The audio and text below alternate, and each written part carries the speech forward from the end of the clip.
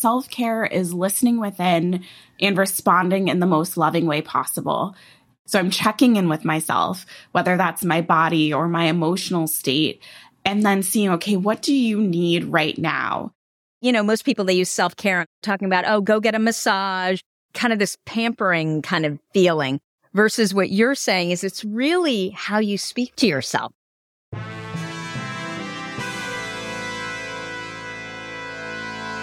Richard Branson, Michael Phelps, Justin Timberlake, James Carville. Wait a minute.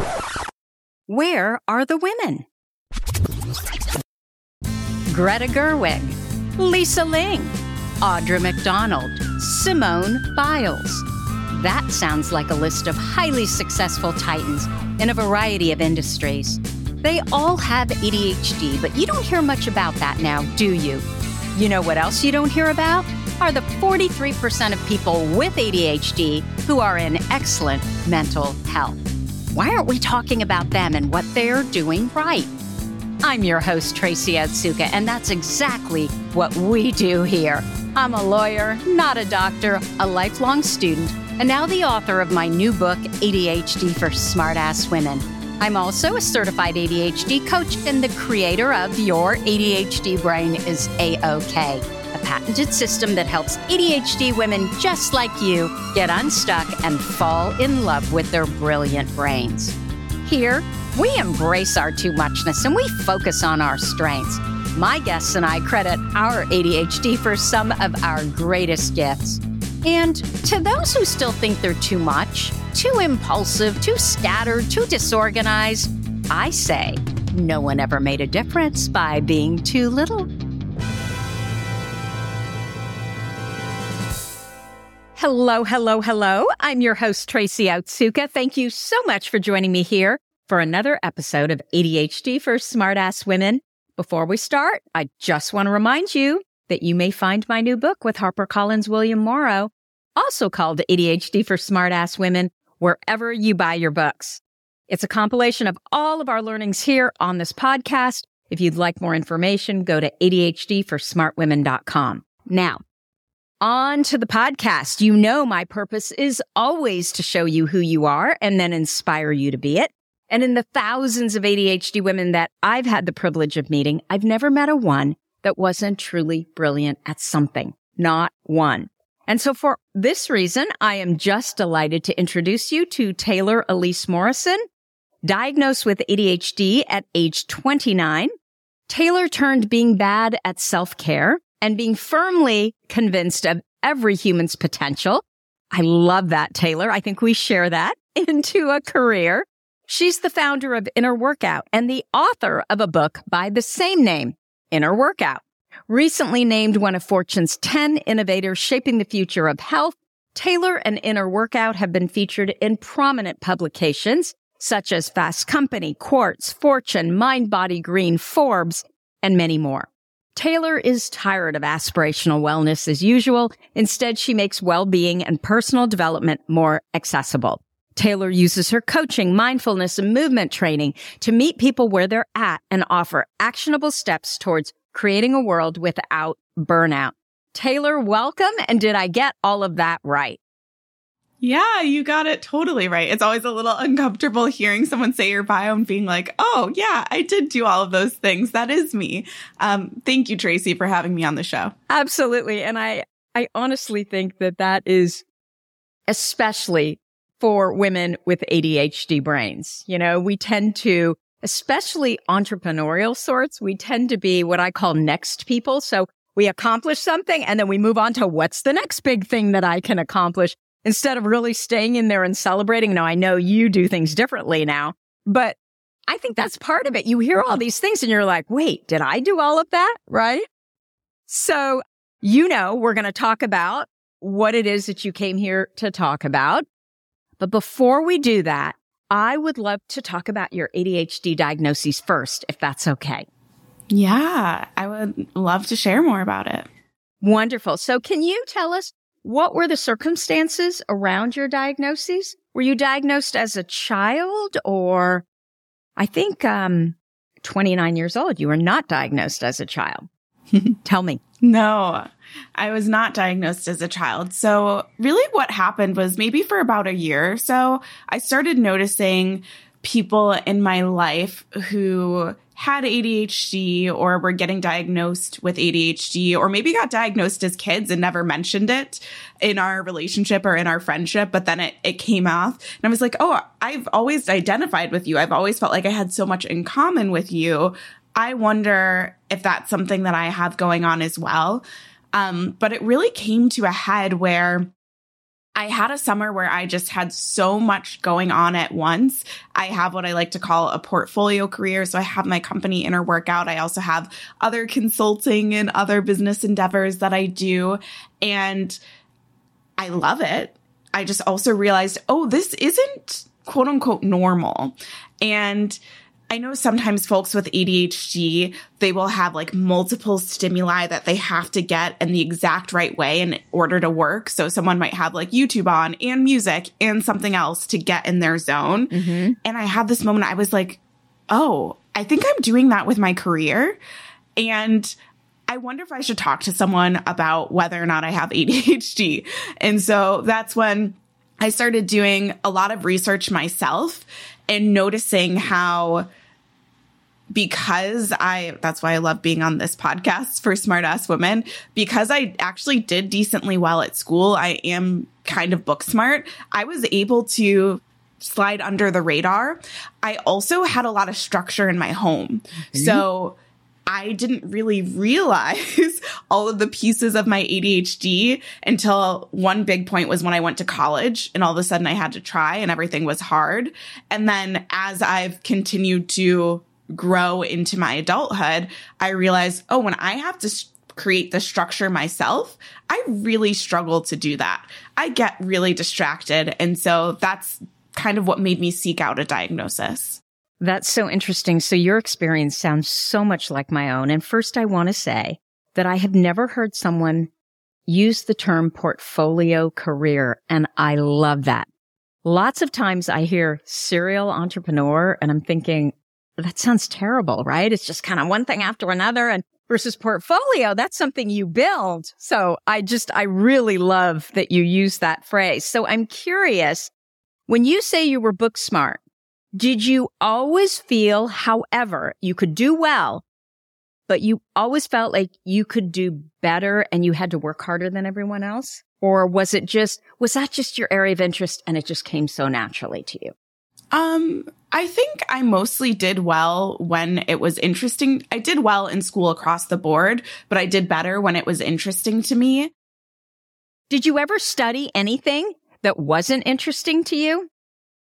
I mean, I studied for school, so I did all of I think it was partly because of the structure. Like my parents just really value education. So on my own, I never study anything that's not interesting to me. But in school, I would do it and it would feel like pulling teeth. And I remember getting in arguments with my mom, who started her career as an English teacher. And it's like, I love writing. So writing the first draft of the piece, amazing. Then when I have to edit it, my mom and I would get in arguments because it's like, I don't want to get into the nitty gritty of the grammar, or I don't want to get into the nitty gritty of like how I should change something. I did it. It's done. So there were things where I could just mostly get by in school, but then there was pieces where it would be really difficult. And I guess I just got lucky that for nurture, didn't have that hard of time in school from like a grades perspective. What was hard for me now that I look back was I was always like bored and distracted, but for a lot of reasons, if you're listening to this, you can't hear, but I'm a Black woman. I went to school in a predominantly white space. I think I felt a lot of responsibility which was a lot of pressure looking back to put on myself, but I felt a lot of responsibility to represent my race. So I would be like fidgeting, but I would fidget my toes or something so that you wouldn't see that I was doing that. Or I'd look like I was taking notes, but I was doodling song lyrics. So there's a lot of ways where now I would probably call it masking, where stuff was going on. But because I wasn't making outbursts in class and because my grades were good, you wouldn't think that I had ADHD unless you were inside my brain. Yeah. So I'm curious about college, though. You said that was it the first year that you struggled? Yeah. How? It kicked my ass. What were you studying, first of all? Yeah, I went to Vanderbilt and I studied human and organizational development, and I double majored in Spanish because I needed some extra credits. And so I was like, might as well double major. And what I struggled with, I think, was one, creating the structure where it's like, okay, they're just going to give you a syllabus and they may or may not remind you when everything's due. So it's on you to make sure you're steadily working towards those goals. Yeah. It also was just the material was more difficult for me. In school growing up, the material did not feel that hard for me most of the time. But this was like new concepts. This was the first time where I'd be sitting in a class and feeling like they're speaking a different language. Especially math and science for me is just not my jam. And I remember being in this calculus class. So happy to hear that. And it was so hard. Yes, calculus totally kicked my arse too. Calculus, and what's the two that you take? Calculus and biochem. Did you have to do biochem your first year too? I did not have to do biochem, and I actually got smarter because I could have taken calculus pass-fail, but I didn't know that I could have done that. So when I did take chemistry later, I took it pass-fail, and that worked really well for me. That's great. And the thing, too, is you're at Vanderbilt, right? So not only is everything harder, but the students are all at the top of their high school classes, right? So it's more competition, frankly. Yeah. Did you struggle with any of the social stuff? I mean, I can tell you for myself, I had really strict parents. And like your parents, education was so important. And so that was the focus. And my dad was a dentist. So I thought, well, if he's a dentist, I can be a dentist. Having no real interest in anything related to science or math, which is why it was so hard. But then on top of that, all of a sudden, I could do all these things socially that I hadn't really been allowed to do before. And I was literally burning both ends. I think that for me, more of my social struggle is now looking back was around like the rejection sensitivity things and taking things so personally and meeting new people and being like, oh, did I say the wrong thing? And now I'm not going to have friends or those sorts of pieces. I did do a lot of extracurriculars. So I was often like going to this club and then trying to do this and then trying to do that. I'm just not much of a night owl, honestly, though. So my issue wasn't really staying out late and partying and that kind of thing.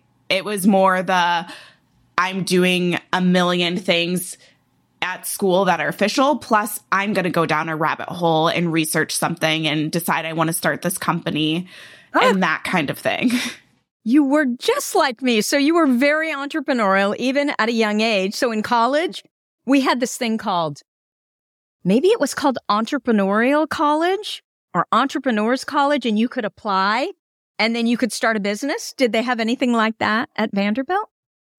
No, they didn't. I had a couple of things that I kind of did like side hustles throughout college, but I don't think they had an official program like that. There might have been, the closest thing was one class that I took in the business school where, well, Vanderbilt doesn't have an official business school, but that's a whole other thing. But in the school that does things related to business, and we got to have an actual client and I got to build out a marketing strategy for them that they actually used. Wow. That's another thing I noticed is like, I do well in school when I know it's actually applied to something. Yes. So if we're just like sitting and talking about political philosophy, I don't care that much. But if you're telling me that this business is going to use the strategy that I build, that gets me so engaged. Totally. I mean, it's our ADHD brains, right? It's interest, frankly. And then you throw justice sensitivity in there too. So we're fighting for something we really believe in and the sky's the limit.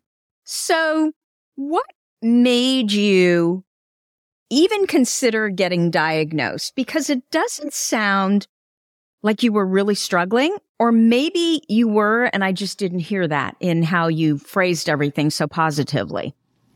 I mean, I think that's part of why I've had my own imposter syndrome around talking about ADHD, because so many people that I do know really struggled with the school side of it. And that isn't it for me. Even now, like being someone who's self-employed, I'm pretty good at putting structure in my work.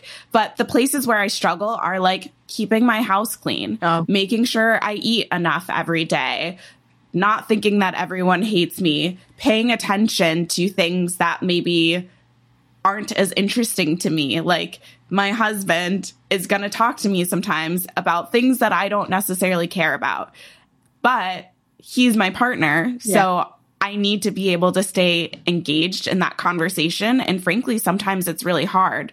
So a lot of the places where I struggle is more in the personal life, where we're not taught to build all of that structure. Yeah. Like we didn't take a class in school to say, here's how you meal prep for a week, or here's how you make sure that your condo stays clean. And that's where I tend to struggle the most. So interesting. You know, Carolyn McGuire, who's the social skills expert, I think it's her, and she uses the term caught versus taught. And that, so for some of the things, you know, when you're talking specifically about social skills, where people just either naturally know it, right? It's caught versus it's taught, you know, why this happens and why you need to pause and you need to, if someone's, you know, talking about themselves and you're not interested, you need to pause and you need to at least find something that you can be interested in what they're saying versus then just flipping it around and talking about what you're interested in. So once you knew it was ADHD and you got that diagnosis, what changed? Man, a lot of things changed. I had so much more compassion for myself. Especially like I mentioned earlier that I had a lot of structure in my home. And so like, even if I didn't necessarily want to keep my room clean, it could only get to a certain point. But when you have your own place, you can theoretically let your place get as messy as possible. And so I would have a lot of shame or confusion around like, why can I perform at such a high level in other parts of my life, but doing the things that other people seem to do with so much ease? Like, it's such a struggle. Like, I will cheer to myself and I'm like, I didn't just put this thing down. I threw it away right away, or I put it where it goes right away. Like, that takes so much intention for me. Also, things like losing stuff all the time. Like, I had an explanation for it.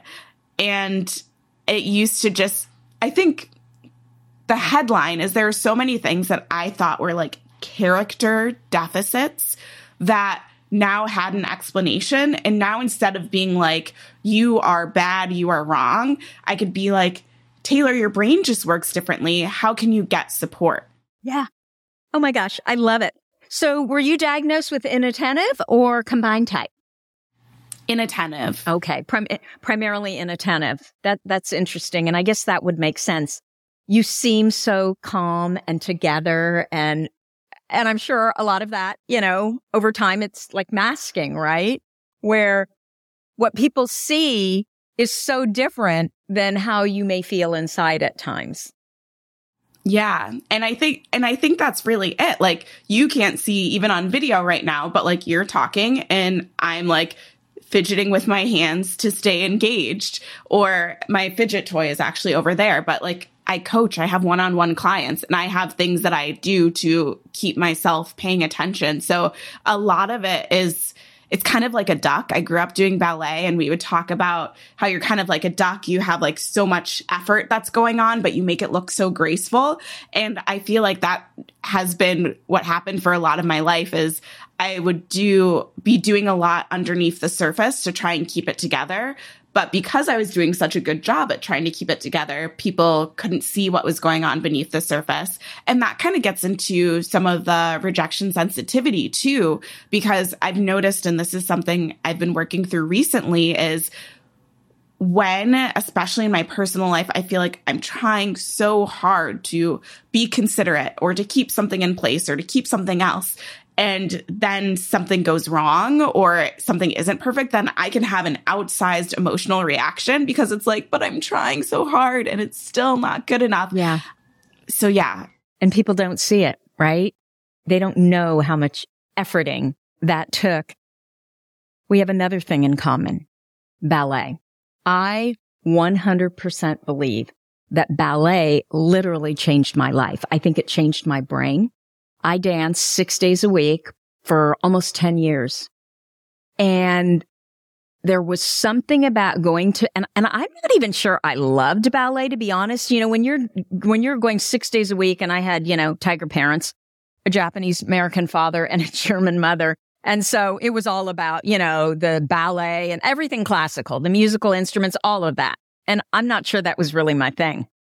But I really believe that I have such an appreciation for ballet now, but I really believe that ballet made a big difference as far as executive functions and just burning. I had so much hyperactivity. So I would love to talk about the reason why we were so interested to have you here on the podcast. And I'd love to start with, when I went and did the research on you, Taylor, I saw the word self-care come up over and over again. And I would love to know what your definition of self-care is. Yeah, the definition that I use and now that Inner Workout uses is that self-care is listening within and responding in the most loving way possible. And yeah, using that definition has completely changed my life and perspective on what it looks like to care for myself. And that makes so much sense because we know that the ADHD brain positively thrives with positive emotion and withers with negative emotion. So I love that, most people, they use self-care and I'm kind of like, and they're talking about, go get a massage. Of course, they talk about exercise, the typical things, but it's more kind of this pampering kind of feeling versus what you're saying is it's really how you speak to yourself. Yeah, it's the shift from self-care as like an item on your to-do list as something you buy into self-care is a conversation. So I'm checking in with myself, whether that's my body or my emotional state, and then seeing, okay, what do you need right now? And it honors you as the expert of your own experience. Because I'll say another thing that now I wrote the book before I was diagnosed with ADHD. And now looking back, some of the things that I said, I'm like, oh, of course I have this perspective. I didn't know I was neurodivergent at that time. So many things where we talk about resting as just like, rest is just sitting still. Rest is just these things. When actually some of the times I'm most restful, quote unquote, are when I'm like painting or doing something that is even ballet to a certain extent, doing something that uses my body in a way that's steady enough that then my mind can get to a relaxed state. But if I just try and say, Taylor, lay still, that doesn't feel restful to me. It actually feels pretty stressful. Yeah. So when you were writing your book, you weren't diagnosed. And so the advice you give is so good for the ADHD brain. But when you wrote it, you didn't even realize that. It was what you had created to work with your own brain. Yeah. And I realized that over and over again. Like my portfolio career is a coping strategy for my inattentiveness. And it's a way to help point my attention. The way that I approach self-care is a coping strategy for all of the ways that I saw society talking about self-care that weren't making me feel cared for. Yeah, it was almost like one more thing on your list, right? It was stressful and anxiety producing. So one of the other things that you talk a lot about is community care, which I just love. And so I want you to talk to us about how community care interfaces with ADHD. Yeah, this is such a big one. In general, if you are listening to this and you live in the US, you live in the most individualistic society in the world. And even if you don't live in the US, you probably live in one of the more individualistic societies. And what that does is it tells us that everything is our responsibility. We have to handle everything on our own. And when your brain works differently and you're constantly living in a society that wasn't designed for people who think like you, it gets really difficult and it gets really demoralizing. And even these things that we're doing for our self-care can end up feeling like almost punitive, or when we don't do it the way that that person over there does it. We don't meditate the way that they meditate. We don't move our body the way that they move it. We feel bad and we feel like we're wrong. Yeah. And so community care lets us know that actually, as humans, we were made to exist in community. And that is so much more true for people who have ADHD, who live with ADHD. For example, the other day, I locked myself out of the house. Unfortunately, that is a relatively regular thing that happens, especially when I walk my dog and then I come back in real quick and then I go out to do something else. And if I don't in that time do my check to make sure I have everything, I'll lock myself out. So this happened. Thankfully, my friend lives down the street. She also has ADHD, and we have sets of keys to each other's house. So I was like, shoot, I'm locked out. Let me call Joy. Let me go get my set of keys. There was a time where I would have felt so ashamed about that. And I would have just stood outside in the cold and been like, you should be a person who can remember their keys. Or another key related thing, my parents know that I'm really good at getting gifts for other people, not great at getting gifts for myself. They also know I lose stuff a lot. So they got me a variety pack of AirTags so I could put them on my keys and I could put them on my wallet and all of those places. My mom also knows that I do really well with body doubling and accountability. So she's like, Taylor, do you want me to come over sometime this month so that we can reorganize one of your closets? She loves organizing stuff. Going to Container Store is so fun for her. And she knows that it will bother me that that thing isn't organized, but I'm going to have really trouble motivating myself to do it if she isn't there. So those types of things are ways that I'm able to be supported by the people in my community because I'm honest about where I'm struggling and where I could use that extra help. Yeah. So even community, you kind of reframed it a little bit. I mean, a community, when I think of community, I think about a big group of people, but you're talking about just how even in one individual, right, is a community. Yeah. If it helps you feel better about who you are, it's kind of tied back into the self-care thing. Well, when I say community, I'm thinking of who you are in community with. So yes, we have our neighborhood is a community, and there are ways that we can practice community care within our community, be a good neighbor, pick up your dog's poop or whatever that is. But when we're talking about community care and support systems, I'm thinking about the people that I'm building relationships with, whether those are my friends or my partner or my parents or people that I pay, my therapist, my ADHD coach, whoever that might be. And so when we are in community with people, when we're building that community, there's opportunities for us to both give and receive care. Yeah. Yeah. Okay. That makes total sense. So I constantly hear women talking about, especially ADHD women, about exercise and how much they hate exercise. But we know that exercise is probably one of the best things that the ADHD brain can do for itself, right? It pops our dopamine. It calms our nervous system.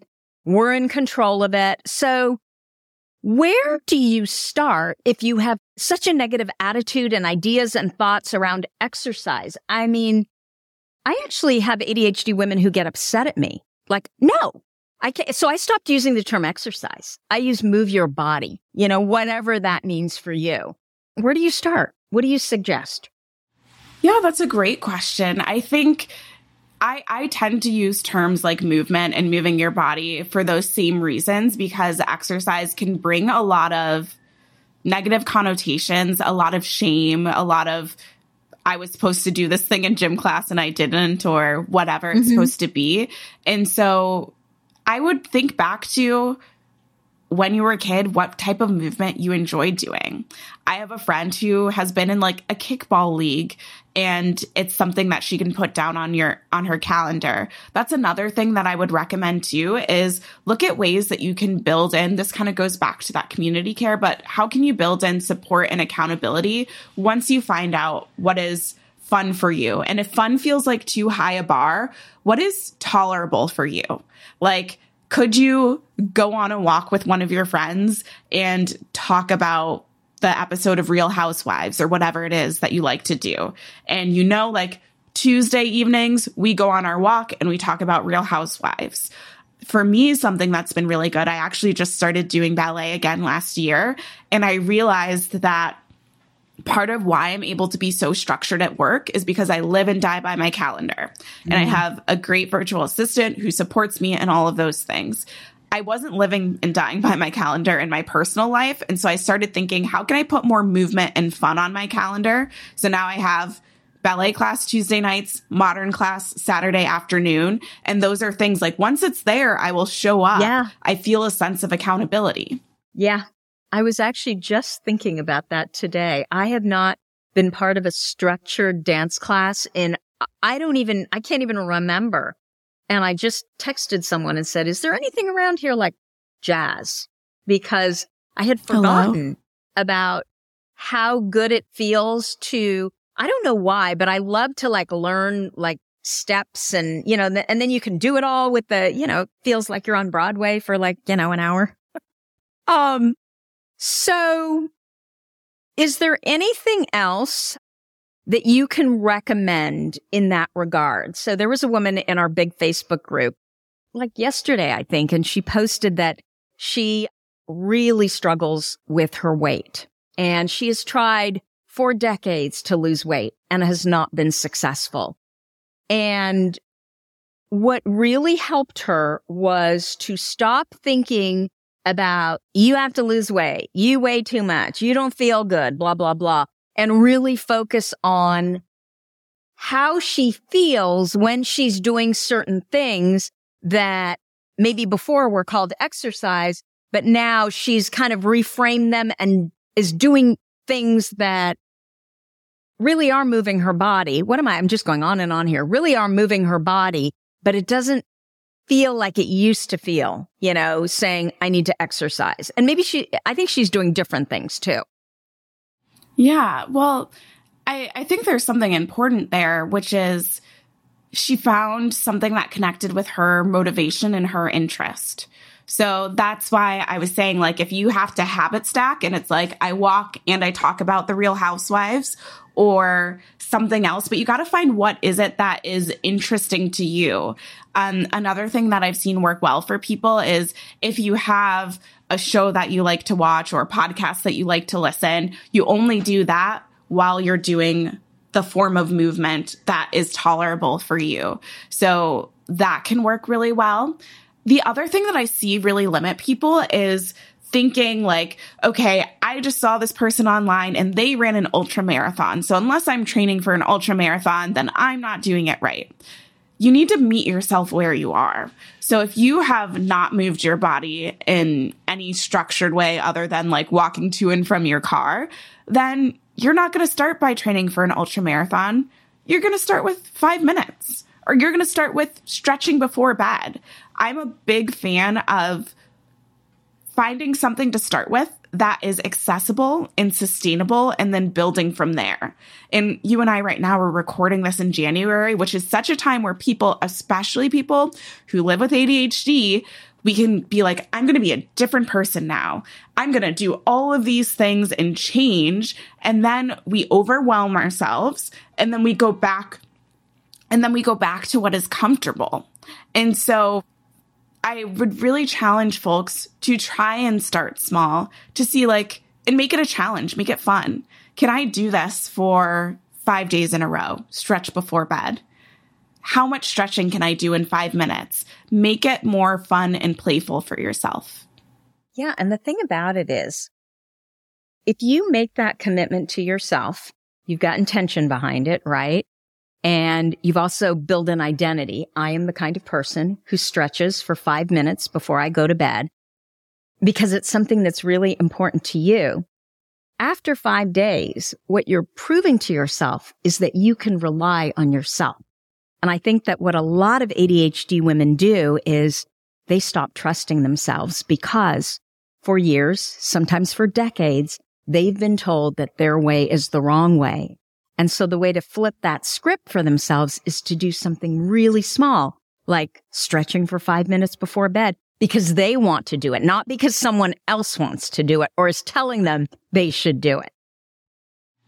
Absolutely. And just to underscore that shift that you just made, part of why I don't like using the term exercise is, one, it's really steeped in diet culture, but it's also really steeped in a lot of shoulds. This is how you should exercise for this amount of time, and it only counts as exercise if it's this. But if you're talking about moving your body, you're the only person who knows what feels good in your body. So it puts you back in this role of expert, and you get to explore what does feel good in your body. That's another shift that I've done with myself sometimes is, instead of starting with a goal in the traditional sense, I'll ask a question. And so I'll set a goal for over the course of a month. I want to figure out 5 things that feel good in my body. Or I want to have an understanding of what type of movement feels good in my body. And in order to answer that question, I have to take action. I can't watch a YouTube video that tells me what feels good in my body. I have to experiment to figure it out for myself. Yeah, absolutely. So it's what you just said. It's always about action, right? We think in our head that we know, oh, this is what we should do. This is what we shouldn't do. But until we actually do it, we don't know. And you may think you hate exercise and that whole term, but then, like you said, you go to a dance class and you're like, oh my gosh, this totally lights me up. This is not what I thought exercise would feel like. And so then you can make those decisions that feel good to you. Hi, this is Tracy. I wanted to let you know about a free program that I'm running in April called 3 Days to Fall in Love with Your ADHD Brain. Look, if you've listened to this podcast at all, you know that I do not believe in pathologizing neurodiversity, and I certainly don't believe that the ADHD brain is disordered. I believe that it's just a different brain that requires its own user's manual to be happy and successful. I always say that we're Macs in a Windows-driven world. After all, why should we pathologize brilliant brains who have non-linear creative ways of thinking, processing, and learning?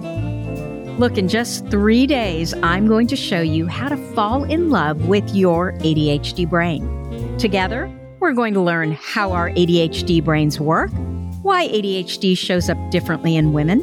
We're going to replace shame with pride and create our own ADHD user's manual so you can work with your brain instead of against it. I'm also going to show you how to make better, more confident decisions and stop that ruminating brain in its tracks. Finally, together, we're going to talk about how to answer that "what do I do with my life?" question. Let me share with you one of the comments that a former 3 Days to Fall in Love with Your ADHD Brain student shared with me. Tracy, I am so impressed and amazed by the depth of the content you shared with all of us for no charge. This has been a truly meaningful, helpful, and hope-giving gift. I think I could spend many months working through all of the tips, information, and resources you've provided us for learning to understand and love our ADHD brains. The love and support that the women in this group have provided is mind-boggling, but it's also a reflection of who you are. I can't thank you enough. Well, thank you. And remember, it's all entirely free, so no cost to you at all.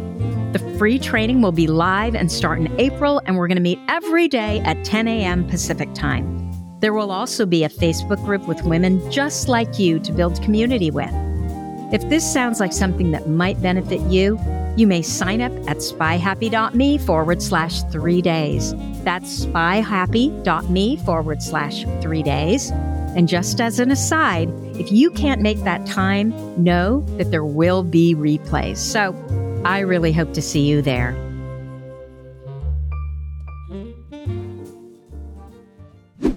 So I want to know, what does Inner Workout do? Like, why did you start it? How do you work with people? Like, tell me all the stuff. Absolutely. So I founded Inner Workout in 2019 after experiencing a lot of burnout. Again, that's another thing where I look back and I'm like, oh, I was doing all these things to give myself dopamine and to stay interested and overwhelmed myself. And so I started practicing self-care the way that I talk about it now, is listening within and responding in the most loving way possible. And I realized, kind of referring back to what you talked about things being taught or caught, we aren't really taught to practice self-care. We aren't really taught how to listen to ourselves. And I wanted to create a company that helped people do that. So the main way that we do that right now, it's evolved a lot over the years, as you might guess, as a company run by someone with ADHD. We're in the process of launching an inner workout app that has two main goals: to help people find time for self-care by blocking yourself out of distracting apps, because we can definitely go down rabbit holes, especially where we're getting those little dopamine hits of, oh, there's another new video. And then the other thing is to help people practice self-care with the time that they have. So we have meditations, we have mini courses, all that can be completed in 10 minutes or less, which is really great for folks with ADHD who, I know for me, I don't actually always want to spend 20 minutes doing something, and I would rather not do it than do 20 minutes. And so this meets people where they are. Outside of the app, we have the Inner Workout book, we have the Inner Warm Up podcast, and we have the Self-Care Sundays newsletter. And it's all just really trying to create things that talk about self-care, talk about you doing your inner work, and give you really practical tools to apply it in your life. So do you also do coaching? Do you have group programs? Do you do anything like that? I have a one-on-one coaching practice where I work with people. And then with Inner Workout, we call them shift sessions, which are these 60-minute sessions where we drill into one thing that you can do that will make a ripple effect in your well-being. So longer-term coaching I do in my private practice, and these one-on-one sessions we do with Inner Workout as shift sessions. Okay, so the shift sessions are not, is it with a community, or are those also one-to-one? It's one-on-one, yeah. Okay. So you've got the app, the podcast, the book, and then two different types of coaching. Yep. And the app is currently available? The app is launching in February. Oh my gosh. Is that just so much work to get an app? Like, how long have you been working on this? It's been since end of June. So it's been a good 6-7 months. It's a lot of work. It's such a labor of love, though. And also, even before I started Inner Workout, I've been talking about self-care and doing these things. And so it's really nice to conceptualize these tools in a way that people can actually use them. Because I know I'm not the only one. Listeners can probably relate to, you hear something on a podcast and you're like, oh yeah, that's so good, I'm totally going to apply it. And then you just don't, because there's no way to integrate it in your life. And so, or you forget. It felt really fun. Yeah, exactly. It was something you even wanted to do. Oh, just the forgetting lately. Like, I take photos of everything on my phone, and then I'll send those photos I'll text myself. And then I always think, oh, then I'll have time to go back, and usually I don't. But every once in a while, I'm like, oh my gosh, I forgot that. So then I send myself an email, because how did I forget it, So do you have a date that you're launching in February? Because this podcast will air in February. So I would love to be able to send people there. Do you know when you're going to launch in February? The plan is on Sunday, February 11th, barring any crazy technical difficulties. Okay, so definitely by the time you hear this podcast, the app will have launched, fingers crossed. And what will the app be called? Inner Workout as well? Yep. You're so smart. Keep it all the same. Streamline everything. Yeah. Wonderful. Okay, so Taylor, what is it about you and your ADHD that makes you so good at what you do? Because I can tell you are good at what you do just by talking to you. I think two main things. So one is that I feel like when I get interested in something, I really get interested, and I make all of these connections that people aren't necessarily making. So that makes me really good at what I do, because I might talk about something you've heard a million times, but we're going to add a different metaphor or layer something else on top. The other thing is that I genuinely am not naturally good at self-care.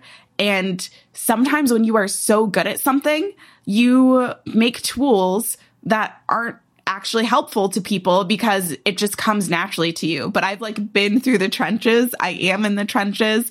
And so I feel like I'm making something for the everyday person, not for the person who can like meditate on a mountain for 3 hours every day. Yeah, totally. Okay, wait, before we have to talk about meditation. I have always struggled with meditation, which is frankly why I love tapping so much, because I get to move and tap on my body instead of, focus on the doorknob, focus on the doorknob. That's what I tell myself when I'm trying to meditate, because I need to focus on something. So I'd love for you to talk about that as far as meditation and the ADHD brain and what you think about all of it. Yeah. So where I've landed on it personally, and people can choose whether or not this resonates with them, is I really like mindfulness practices, and there are mindfulness meditations, but I will find often that it's more useful for me to do something like wash dishes and not have anything else on in the background and just be noticing the sensations of the water on my hands, etc. Or I'll even have moments where like my dog's food spilled. And so instead of rushing through it, I just make it a mindfulness practice. And I'm looking at, okay, I never pay that much attention to dog food. They're all shaped slightly different. It smells kind of weird. How does it feel in my hands? So those are the types of practices that I find myself more drawn to, and or practices that pair similar to tapping, but it could be a yoga practice. It could be Pilates, anything with a mind-body connection. I can do more traditional meditations, but I find myself being more focused on, can I get to 10 minutes? Can I get to 15 minutes? Than actually being focused on the practice. That is so interesting because of that drivenness that you have, right? And achievement and goal setting. And I think a lot of ADHD women probably will say, well, I set goals and I can never achieve them. So what's the deal with these women who are constantly setting goals and achieving them? For me, I think it's the hyperactivity. So as much as you say you're inattentive, drivenness is a form of hyperactivity. And so I think that that's another way that hyperactivity comes out that we don't really, certainly for women, like we don't really know what it looks like in women. Yeah. And I think I would also say too, it goes back to like what you can see versus what you can't see. So like you can hear my bio and you can see all of these things.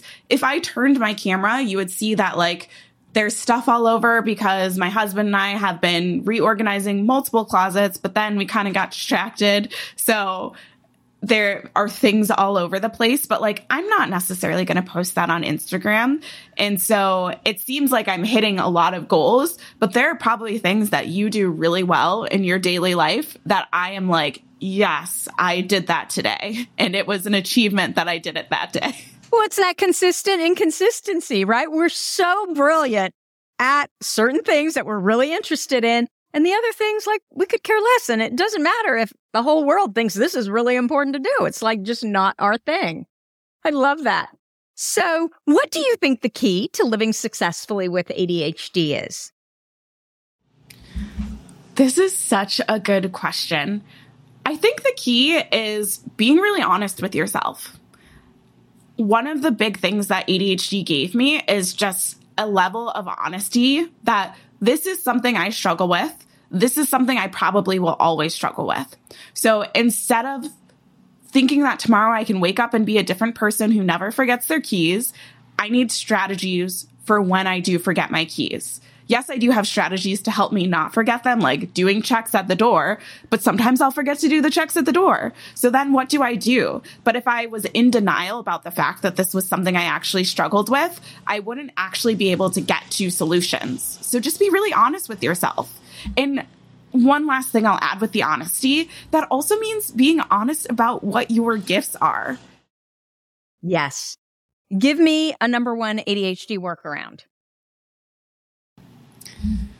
For me, it is any type of accountability. So either body doubling, I do a lot of my work via body doubling, or putting something on the calendar. I am very extrinsically motivated. So, for example, if I have a friend over, I will make sure the house is clean because I want them to have a good experience being in my home, more so than I care about me having a good experience in my home. So body doubling and accountability in your personal and professional life. I love it. So you are the as I'm sitting here listening to you talk, you are the perfect person to seek out if you are that woman that wants to change up some things as far as movement and I'm going to use the term self-care now, community care, all of that in 2024, but you have really struggled with this idea of exercise and that's just not who you are and you've never succeeded there. You are the perfect person to start with because you're going to teach that woman how to do this for themselves in a way that works and makes them feel better and makes them have more positive emotion. And so they can actually be successful at it. Did I get that right? That's my goal. Yeah. And I'll say the inner workout is a little tongue in cheek. I do have movement training. I'm trained in yoga and all of that, but I really am looking holistically at people's well-being and personal development. But yeah, I just don't believe in being overly prescriptive. The thing that works for you is going to be the thing that works for you. You're one of one. And honestly, sometimes my clients are a little bit annoyed at first because they're like, Taylor, just give me all of the answers. But then when they work with me to figure out something that works for them, whether it is in their career or in how they move their body or in how they structure their business, all of these different things, they're like, oh yeah, you're right. That me doing it for myself gave me something that I wouldn't get if you just gave me the A through Z map to follow. Because you couldn't do that because they're the expert on them. Exactly. Okay, so now I'm getting it. You are perfect for the person that wants to accomplish anything or accomplish something or do something differently in their life so they can feel better, regardless of what that is, and feel more like themselves. Yeah. You will help them I think get that's there. 100% it. Okay. I am slowly getting it. Taylor, it was such a pleasure to speak with you. Tell us I know you're working on the app, but are you working on something else that you want to tell us about in closing that we haven't covered? Yeah. My favorite place to tell people to start is we have this free assessment called the Take Care Assessment. It's a 75-question assessment that measures you across Inner Workout's 5 dimensions of well-being. And then it spits out this fun PDF report that gives you different practices that you can try. So if you're looking for something specifically where you're like, I'm struggling with self-care, I don't know exactly where to start, take the assessment, look at your results, you'll get those 3 practices, and then there you go. You've got 3 things that you can try that are exactly what you can use right now. Where do they go for that? If you go to the Inner Workout website, it will be right there on the homepage. Of course it will be. And that's innerworkout.co. Okay, innerworkout.co. And if they go there, right on the homepage, right there, they will find that questionnaire. Yep. Wonderful. So thank you, Taylor. It was such a pleasure to meet you. Thank you for having me. This was such a fun conversation. Thanks for all the good questions. It really was. Thank you, Taylor. So that's what I have for you for this week. If you like this episode with Taylor, please let us know by leaving a review. Our goal, our goal, is to change the conversation around ADHD, helping as many women as we possibly can learn how their ADHD brains work so that they too may discover their amazing strengths. Thank you so much for listening, and I'll see you here next week. And don't forget my book, ADHDforsmartasswomen.com/book. You've been listening to the ADHD for Smartass Women podcast. I'm your host, Tracy Otsuka. Join us at ADHDforsmartwomen.com, where you can find more information on my new book, ADHD for Smartass Women, and my patented Your ADHD Brain is A-OK system to help you get unstuck and fall in love with your brilliant brain.